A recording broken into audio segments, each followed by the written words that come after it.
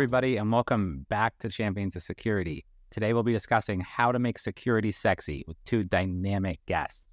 First, we have Jeevan Singh.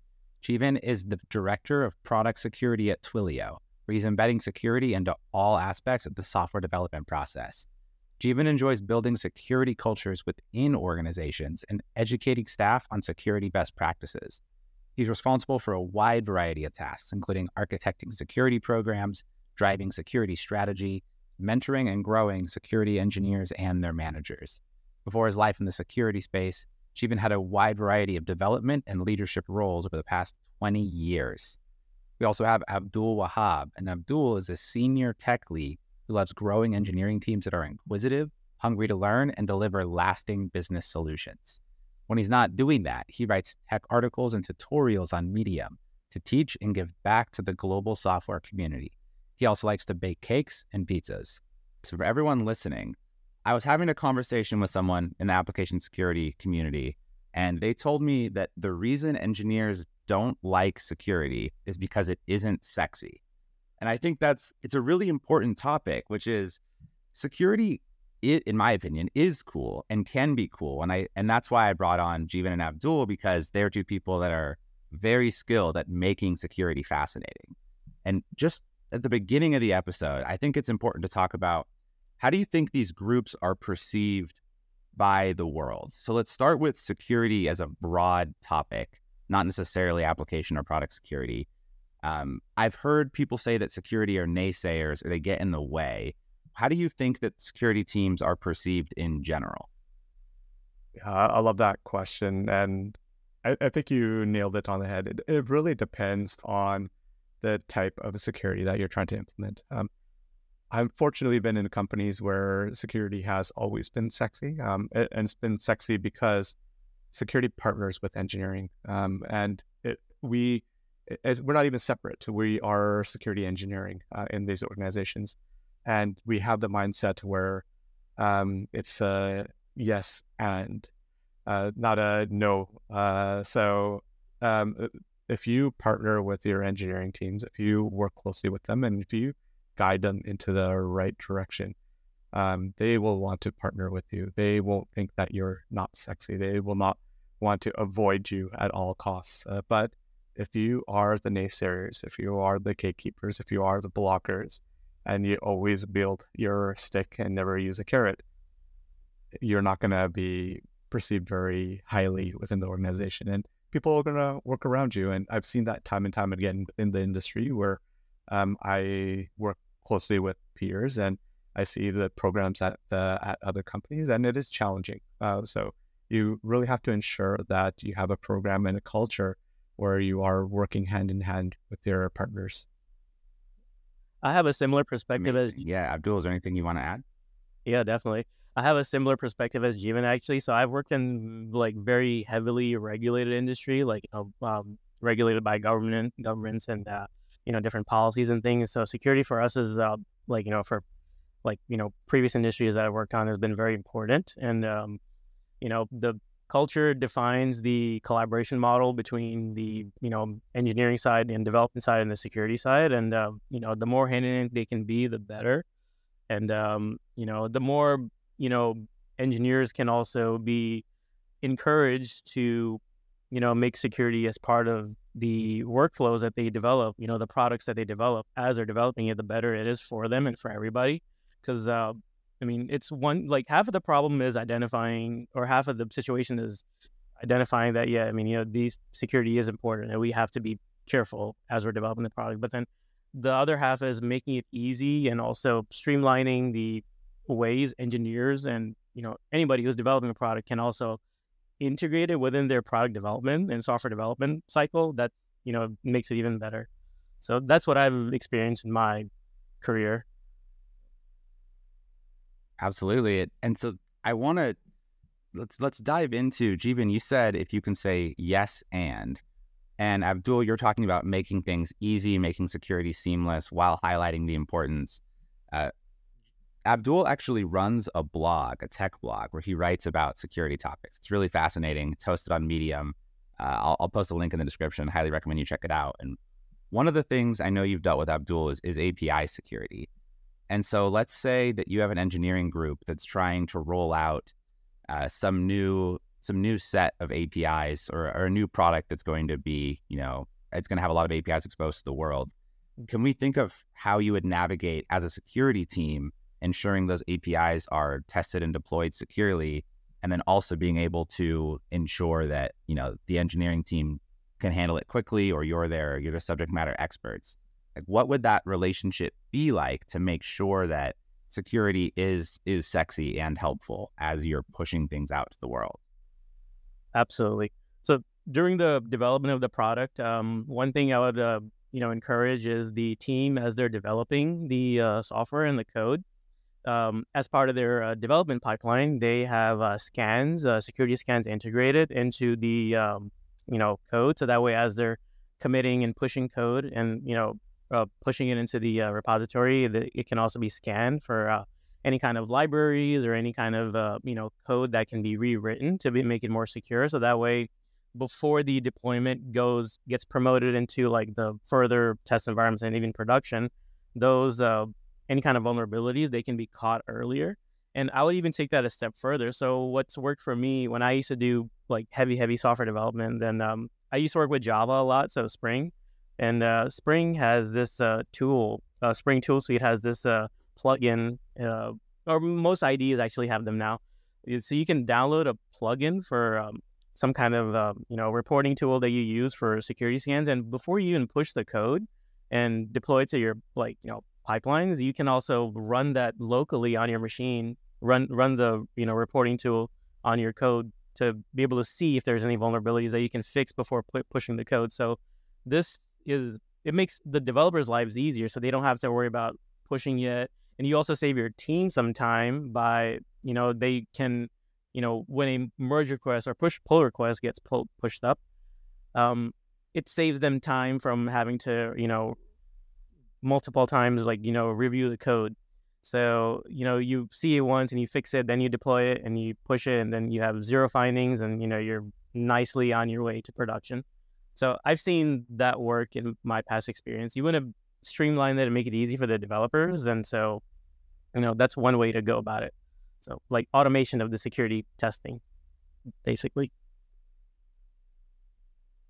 So would you say that when a developer is able to deploy code and it doesn't come back to them after it's deployed, is that sexy for them? Is that a job well done that they can say, yeah, that was cool, and I'm glad that we handled all of this up front, and now I got to push this cool, secure thing into the world? Do you think that adds to the pride they take in their work?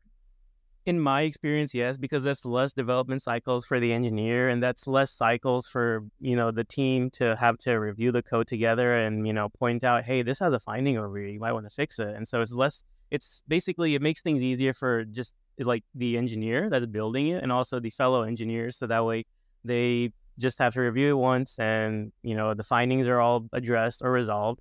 And it basically reduces the cycles, the cycles to deploy something. So that's one way I've seen work. Perfect. Jeevan, is there anything you want to add?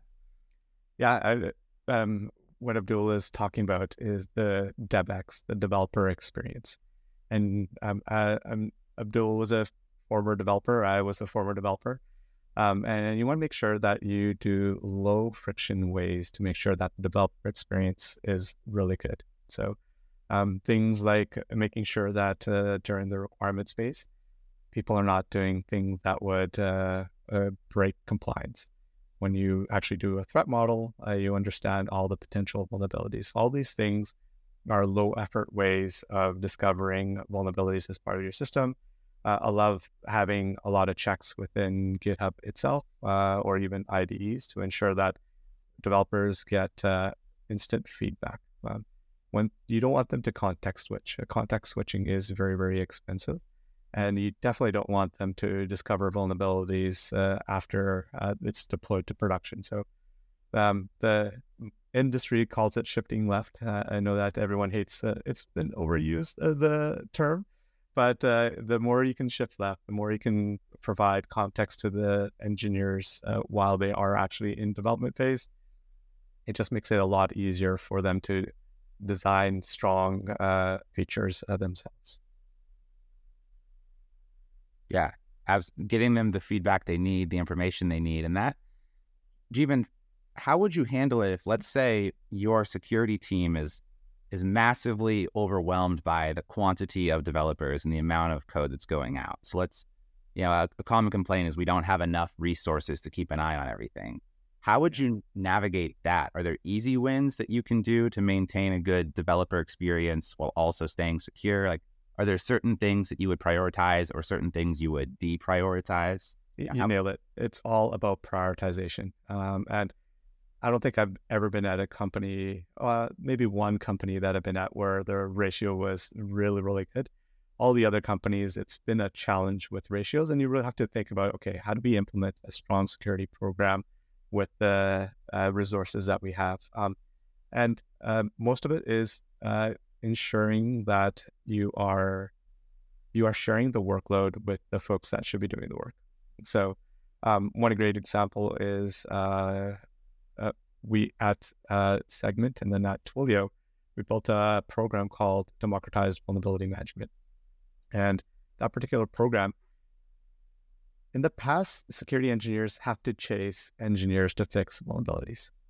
Why? Why are we spending cycles actually doing things that don't provide value to the organization? They do provide value in that the vulnerabilities will be fixed, but you're spending a lot of time doing chasing folks that should be fixing them anyways. So we flipped the script. What we decided to do is that we built out a mechanism in which developers had full autonomy over their vulnerabilities. And it's up to them when they want to fix it. And the SLA extension process was fully in their hands. So P4, P5s went to managers, P3s went to directors, P2s went to VPs, and P1s went to GMs. So when everything is in their court, and if they need extensions, they will get it. We don't have to do that busy work. We can actually focus on more important stuff. And as part of that particular process, what we focused on is ensuring that all vulnerabilities were within SLA. So if you need an extension and you're over extension, we'd hit you on the head and say, okay, it's time for you to extend that vulnerability because you're literally not fixing it in time. And our job was to understand where the hotspots were in the business. So if there are particular areas that were accruing a lot more security technical debt, we'd work really closely with that particular VP or director and say, hey, it's time for you to start addressing some of your security concerns. So by shifting the operational work that shouldn't have been securities in the first place and shifting it over to engineers, we reduce the amount of toil on the security side. And we're absolutely able to focus on actual risk reduction and working with engineering leaders themselves to make sure that we're reducing risk. So there are definitely a lot of different ways that you can prioritize your efforts and make sure that you are spending it wisely and finding ways that you can actually do what the company hired you to do, which is actually reducing risk. That's a fascinating point, and it makes me think about the whole perception of security that we were talking about earlier, where if you're constantly just chasing people down to fix the vulnerabilities that, to your point, they should already be resolving, you get get viewed as a project manager or something that is just bugging them, right? And it's not cool. It's not sexy. Versus if you can go and say, hey, we're trusting you to handle this. We're giving you the resources. And now we're going to go build this cool stuff that actually helps the company. All of a sudden, you're no longer the project manager. It's, hey, we're giving you the tools, and then we're going to go be sexy over here and build this cool new thing to help you. Exactly. Really shifting the focus of what the team does. But also, in addition to that, we want to make sure that the engineering team also owns that they're responsible for security.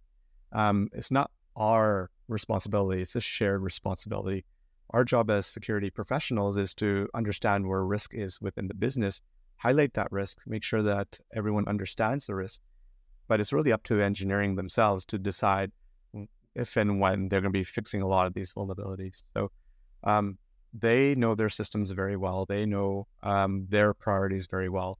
And we will work with engineering leadership when we think that they've completely missed the mark on their responsibilities. Got it. Yeah. And Abdul, is there anything that you want to add from more of the engineering side of the house? Any way that we could improve the system Jeevan's talking about? Definitely. So whatever, what Jeevan just mentioned just now, that's spot on, because I've seen the same exact kind of strategies work in other places. And the other thing I'd like to add is when, let's say, the engineering team is working on a fix, a vulnerability, and they can also document those steps, how they fixed it, what the problem was, and, how they fixed it, and, how they resolved it, then sharing it out with a broader group, like, across the enterprise or across the company is also great, because it also, creates like a learning or a community support type of model where people actually come forward and share, okay, yeah, I fixed this library this way, and I replaced it with this one, or I replaced this dependency with this one, or I rewrote this part of the code with that one. So it also creates that like shared environment where people want to come out and share, and that also like increases the learning aspect, and people want to show and tell and show and learn, and also it boosts the ownership model as well. Like, like the shared responsibility that Jeevan was talking about, it also increases that. So that's one thing I've also seen that, really works, is having like a platform for everybody, for all the engineers to come out and share, we had this vulnerability and we fixed it this way. And, if you had the same one, then you can maybe fix it this way as well. And, go from there.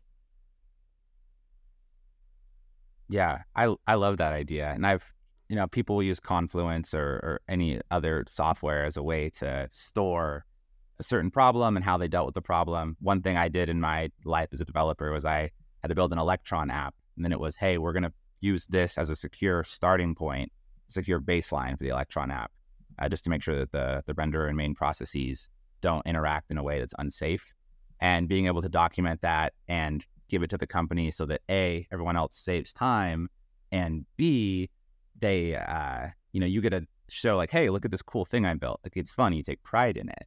And that, Abdul, it brings me right back to your blog, right? Like being able to document these things that you're learning, share them with the world. Like it's a cool way to get people to take ownership of what they're doing and to feel excited about it. And I would actually love to ask you guys, do you think there's any companies that you're familiar with that do a really good job of advertising their security practices to the world? I've seen it a lot with engineering sides. Are there specific security teams you're familiar with that post things, their walkthroughs or how they solve problems that you think are inspirational or helpful? It's going to feel like I'm doing a self pitch. Let's do it. Yeah. Both Twilio and Segment are pretty good at that. So when I was looking for another opportunity, I had a friend that was working at Segment. Okay, I don't know what they really do. Let me look and understand what exactly they're up to. Looked at their blog, as you mentioned, strong engineering blog, but there were so many posts on security as well. So they talked a lot about, I think at the time was their MFA journey. How do they get to where they are with their MFA? They talked about a lot of the processes that they've improved along the way that way as well. And then when I eventually joined Segment, I started doing a lot of that as well. So I mapped out the self-service threat modeling mechanism there. And it was great that Segment was able to allow us to open source the training material as well. And then same thing once we got acquired by Twilio. Twilio has a real strong standard for sharing community with the community. So there are a number of the security tools as well as blog posts within Twilio that we've shared. And I know that one of the things that I encourage my team to do is go out in the community and go speak and talk. So there are a number of folks that constantly are out to meetups and conferences where they share a lot of the great things that we do. So definitely, I know it's a sort of a self-promotion, but I know that we do it well.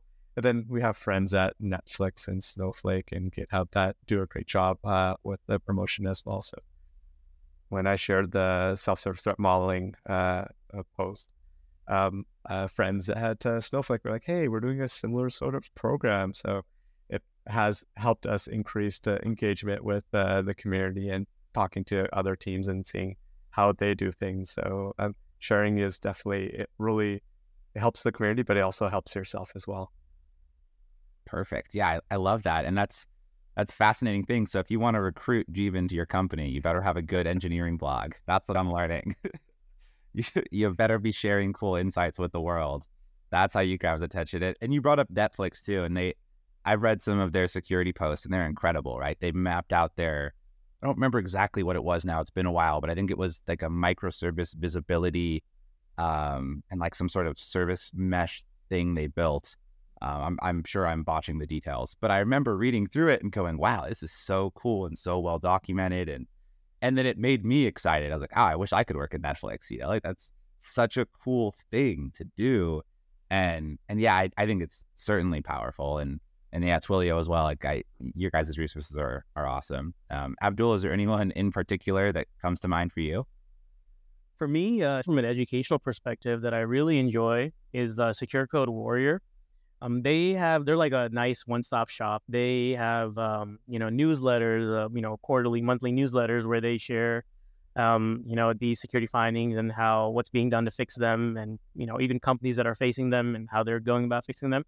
And they also have tournaments and games and kind of like security videos where you can kind of self-pace yourself and learn, and it makes it security fun rather than diving deep into some book and reading about such and such findings. So they also have a really nice way of teaching security and secure code practices to developers, so that way it's more of like an interactive lesson as opposed to something that someone has to learn and go from there. Yeah, there's a lot of great people out there, and I'd actually like to give a shout out to Chime, I don't know, are they technically a bank or are they technically a credit card?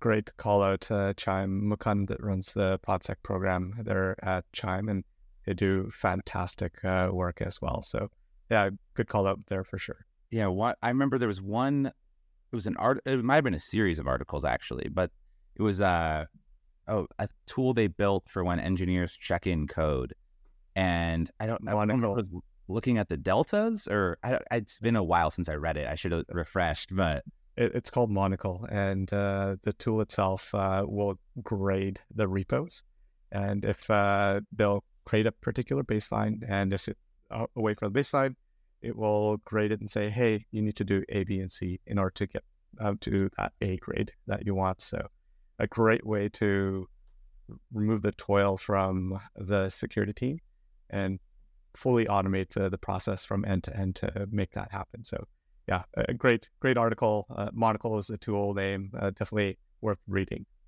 Yeah, Monocle. And then the cool thing too with grading it, I like to make it fun for people, right? It's like, hey, here's where I'm at and here's what I got to do to up my level. And all of a sudden it's sexy. It's fun. It's like, here's how you can get better. And it's this cool thing to help other people grow. Like it's just such a fascinating idea to help people help themselves. It's amazing. I've been very excited about Chime for a long time from just the things I've read. One other part of it, I had the fortune to talk to Mukund about this as well. When you as a security individual reach out to a person, it feels like there's at times, if you don't have the right culture, it could feel like a little bit of shame and having a human as part of the process. But when you have a Slack notifying you, which Monocle does quite a bit, it doesn't feel like it's someone bothering you about it. It feels more like a linter in itself. So it really helped move the needle forward really quickly by rolling out a tool like that. That's fascinating. And so do you think it ever, or if you've talked to them, like, would anyone ever ignore it? Right? If it feels like a linter, like, do people go, that's fine, I'll just let it ride because it's not an actual person bugging me? Like, do you run into that danger? And obviously, I don't know if you would know this, but do you think that would be a risk with any sort of automated notification system? I would assume so. That would be a risk. But I would assume they would also be reporting all these metrics up to leadership as well. So you want to provide them the carrot, get them to do the right thing themselves. And if you aren't enjoying the carrot, you might have to enjoy a stick. So leadership might have to get involved and get you to do the right thing. So I think it's I'm hoping that most people just enjoy having a Slack bot just to remind them that it's time to patch their image or whatever they have to do. Yeah. Yeah, I think in my shoes, if I were in that position, I would rather have that than a person pinging me about it, because I'd feel a little less guilty. Like, oh, you're right, thanks, I should probably do this. Whereas if a person has to intervene, it'd be like, oh man, I am dropping the ball here. Abdul, can I ask you about, in the past, any projects where you've had to collaborate with security teams, specifically, and can I ask you about how it went, and also what you would like to see people do differently to make it go better? Do you have any particular examples of anything that you'd worked on that comes to mind? I can definitely share. There was one project that I worked on several years ago where we had to deploy an API for an MVP application. And at the time, we had a front-end application and a back-end API, and the back-end API had the job of authenticating the user on the front-end application. And we had validation. We built a process in that API to validate that a customer, when they're entering the application, they had a valid token. They had a valid SSO token. And that was kind of like our check to make sure that the, customer was properly secured and authenticated into the app. But the one additional check that, when we were working with our security engineer, they suggested, okay, you're checking to make sure that the customer has a valid token. Great. How do you know that the customer is who they say they are? Like, you're making sure at the first step, yeah, they have a valid token, they're authenticated, but how do you know they're authorized? Like, are you checking any of their IDs? Are you checking to make sure their IDs exist in the database? Or are you creating one for them if they're not one, and are you verifying their identity?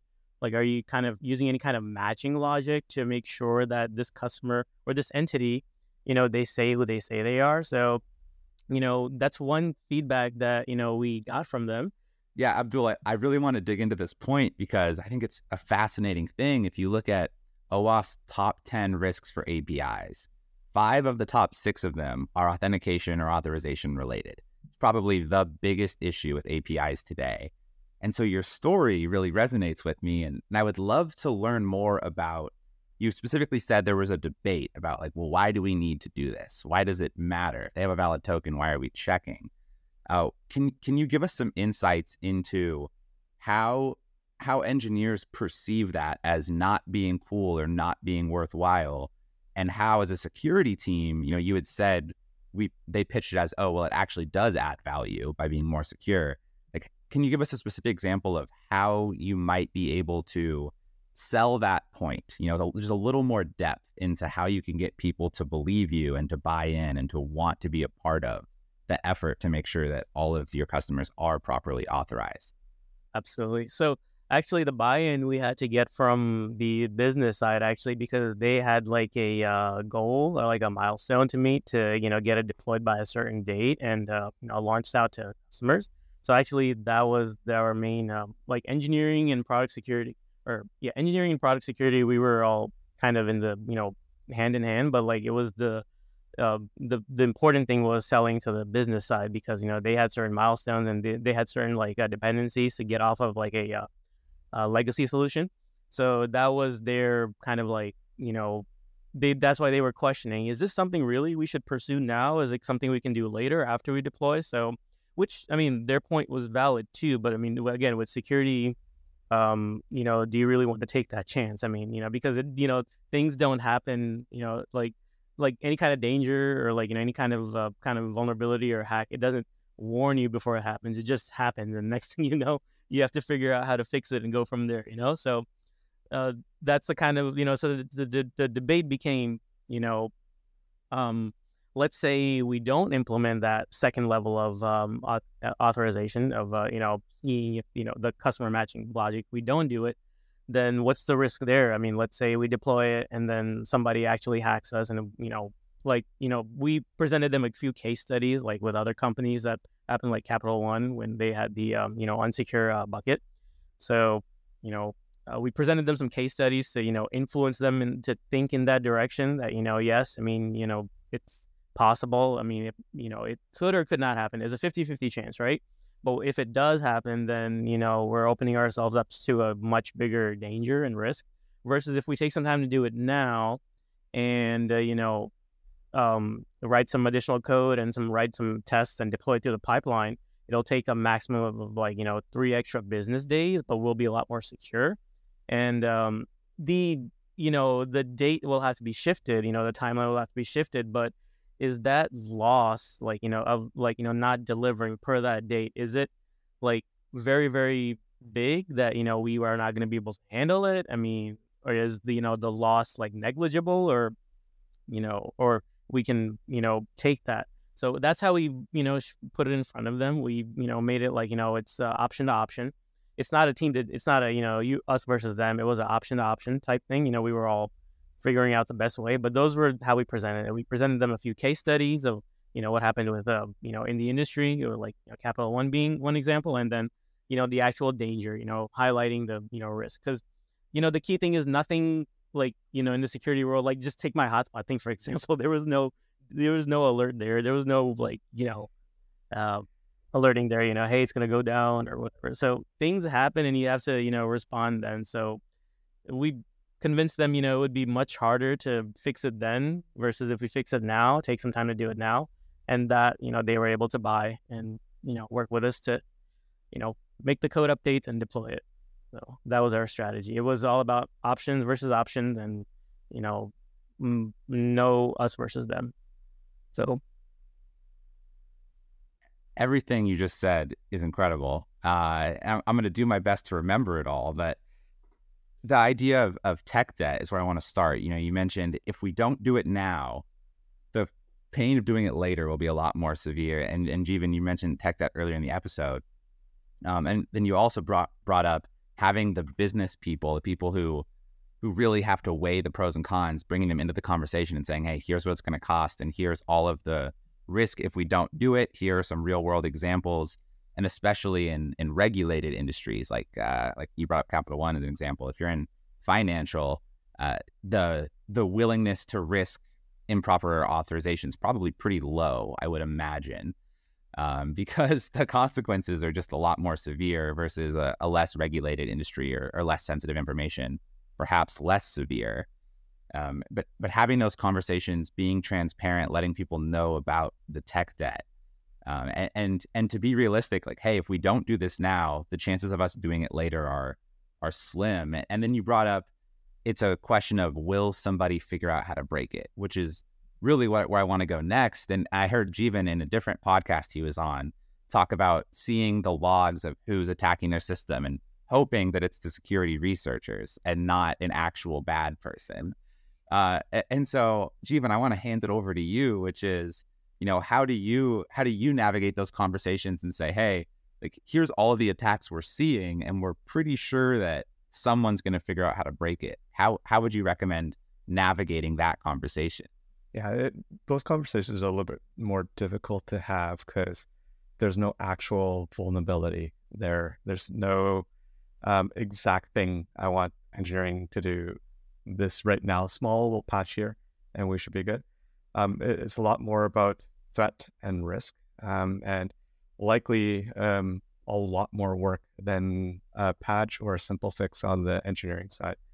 So we don't start those conversations with the engineers or engineering managers. We work directly with directors or product managers, making sure that we are talking about risks themselves. Risk registers are a great mechanism. So understanding the universe of risks that we're seeing. If there is an active attack going on and we are seeing things in the logs, that's a different conversation where it's okay, I don't care what you're doing.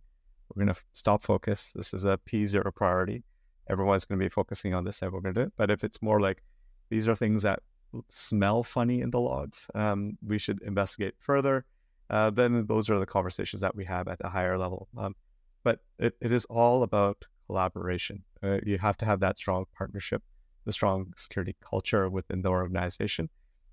And that happens with time and trust. And so I love Abdul's examples of working very closely with engineering on API security projects.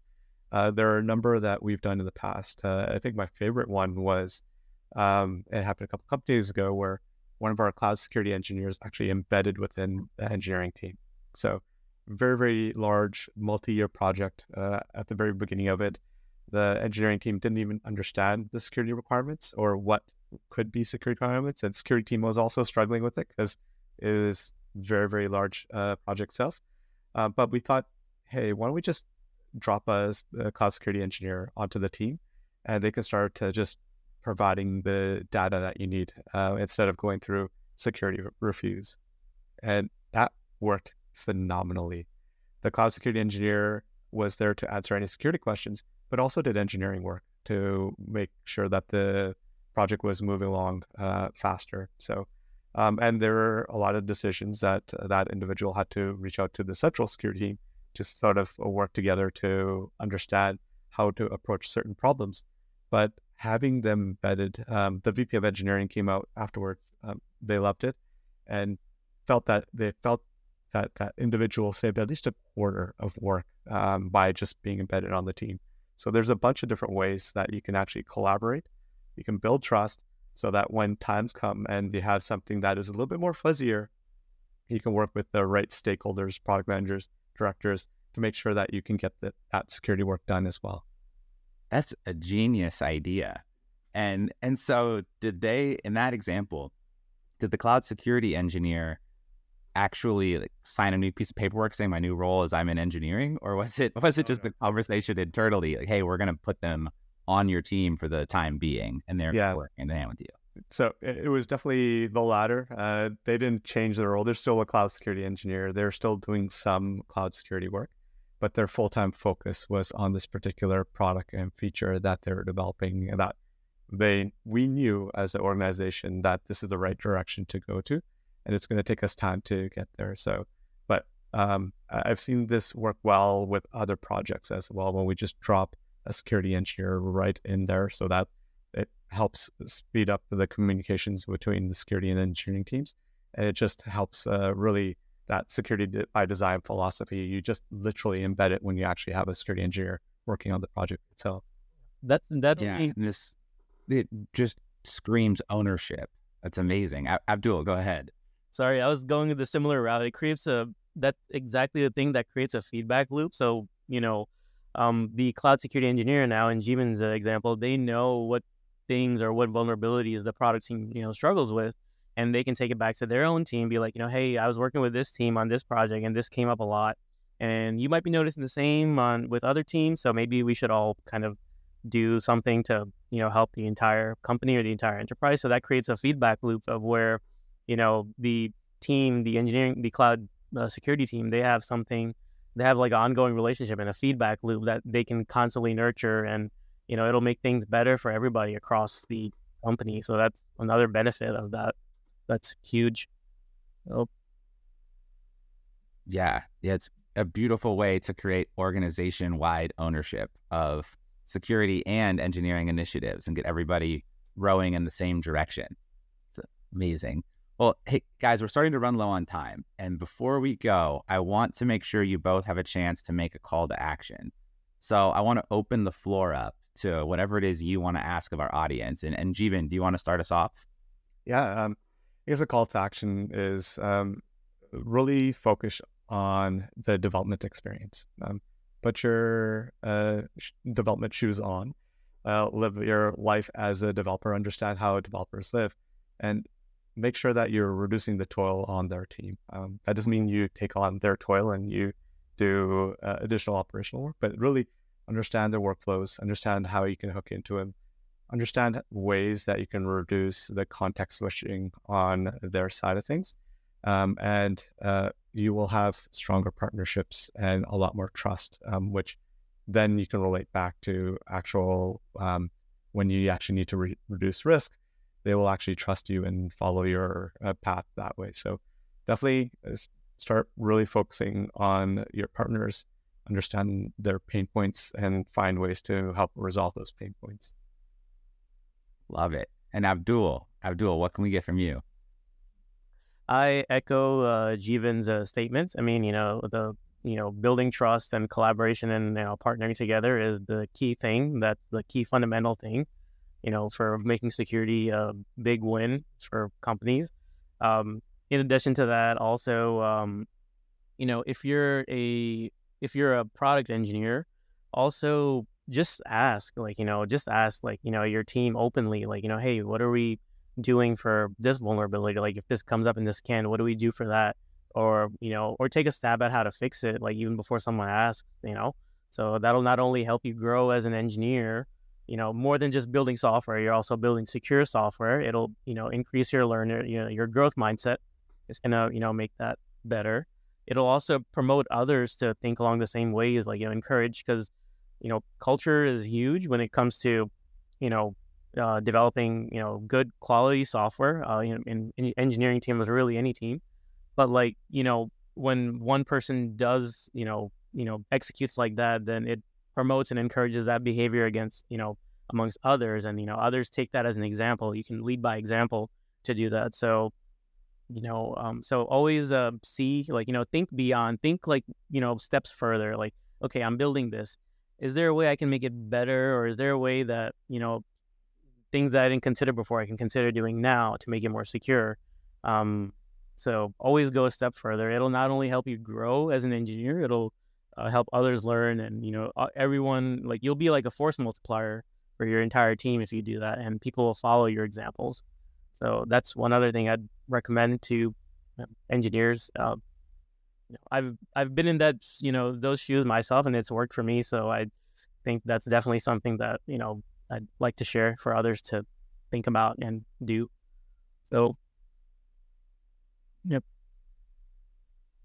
Perfect. Incredibly well said, Abdul. So the developer experience is sexy. Make sure you focus on it. And taking ownership, having pride in what you're doing is sexy, and it helps everybody. Awesome. Well, hey, thank you both so much for joining. It was an absolute pleasure talking to you. Thanks for having us. This was a lot of fun. Absolutely. Thank you so much, Jacob. And nice meeting you, Jeevan. All right. Have a good day, everyone. Thanks for tuning in to this episode of Champions of Security. Be sure to come back next week. We're going to have another exciting guest on this very streaming platform. See you there.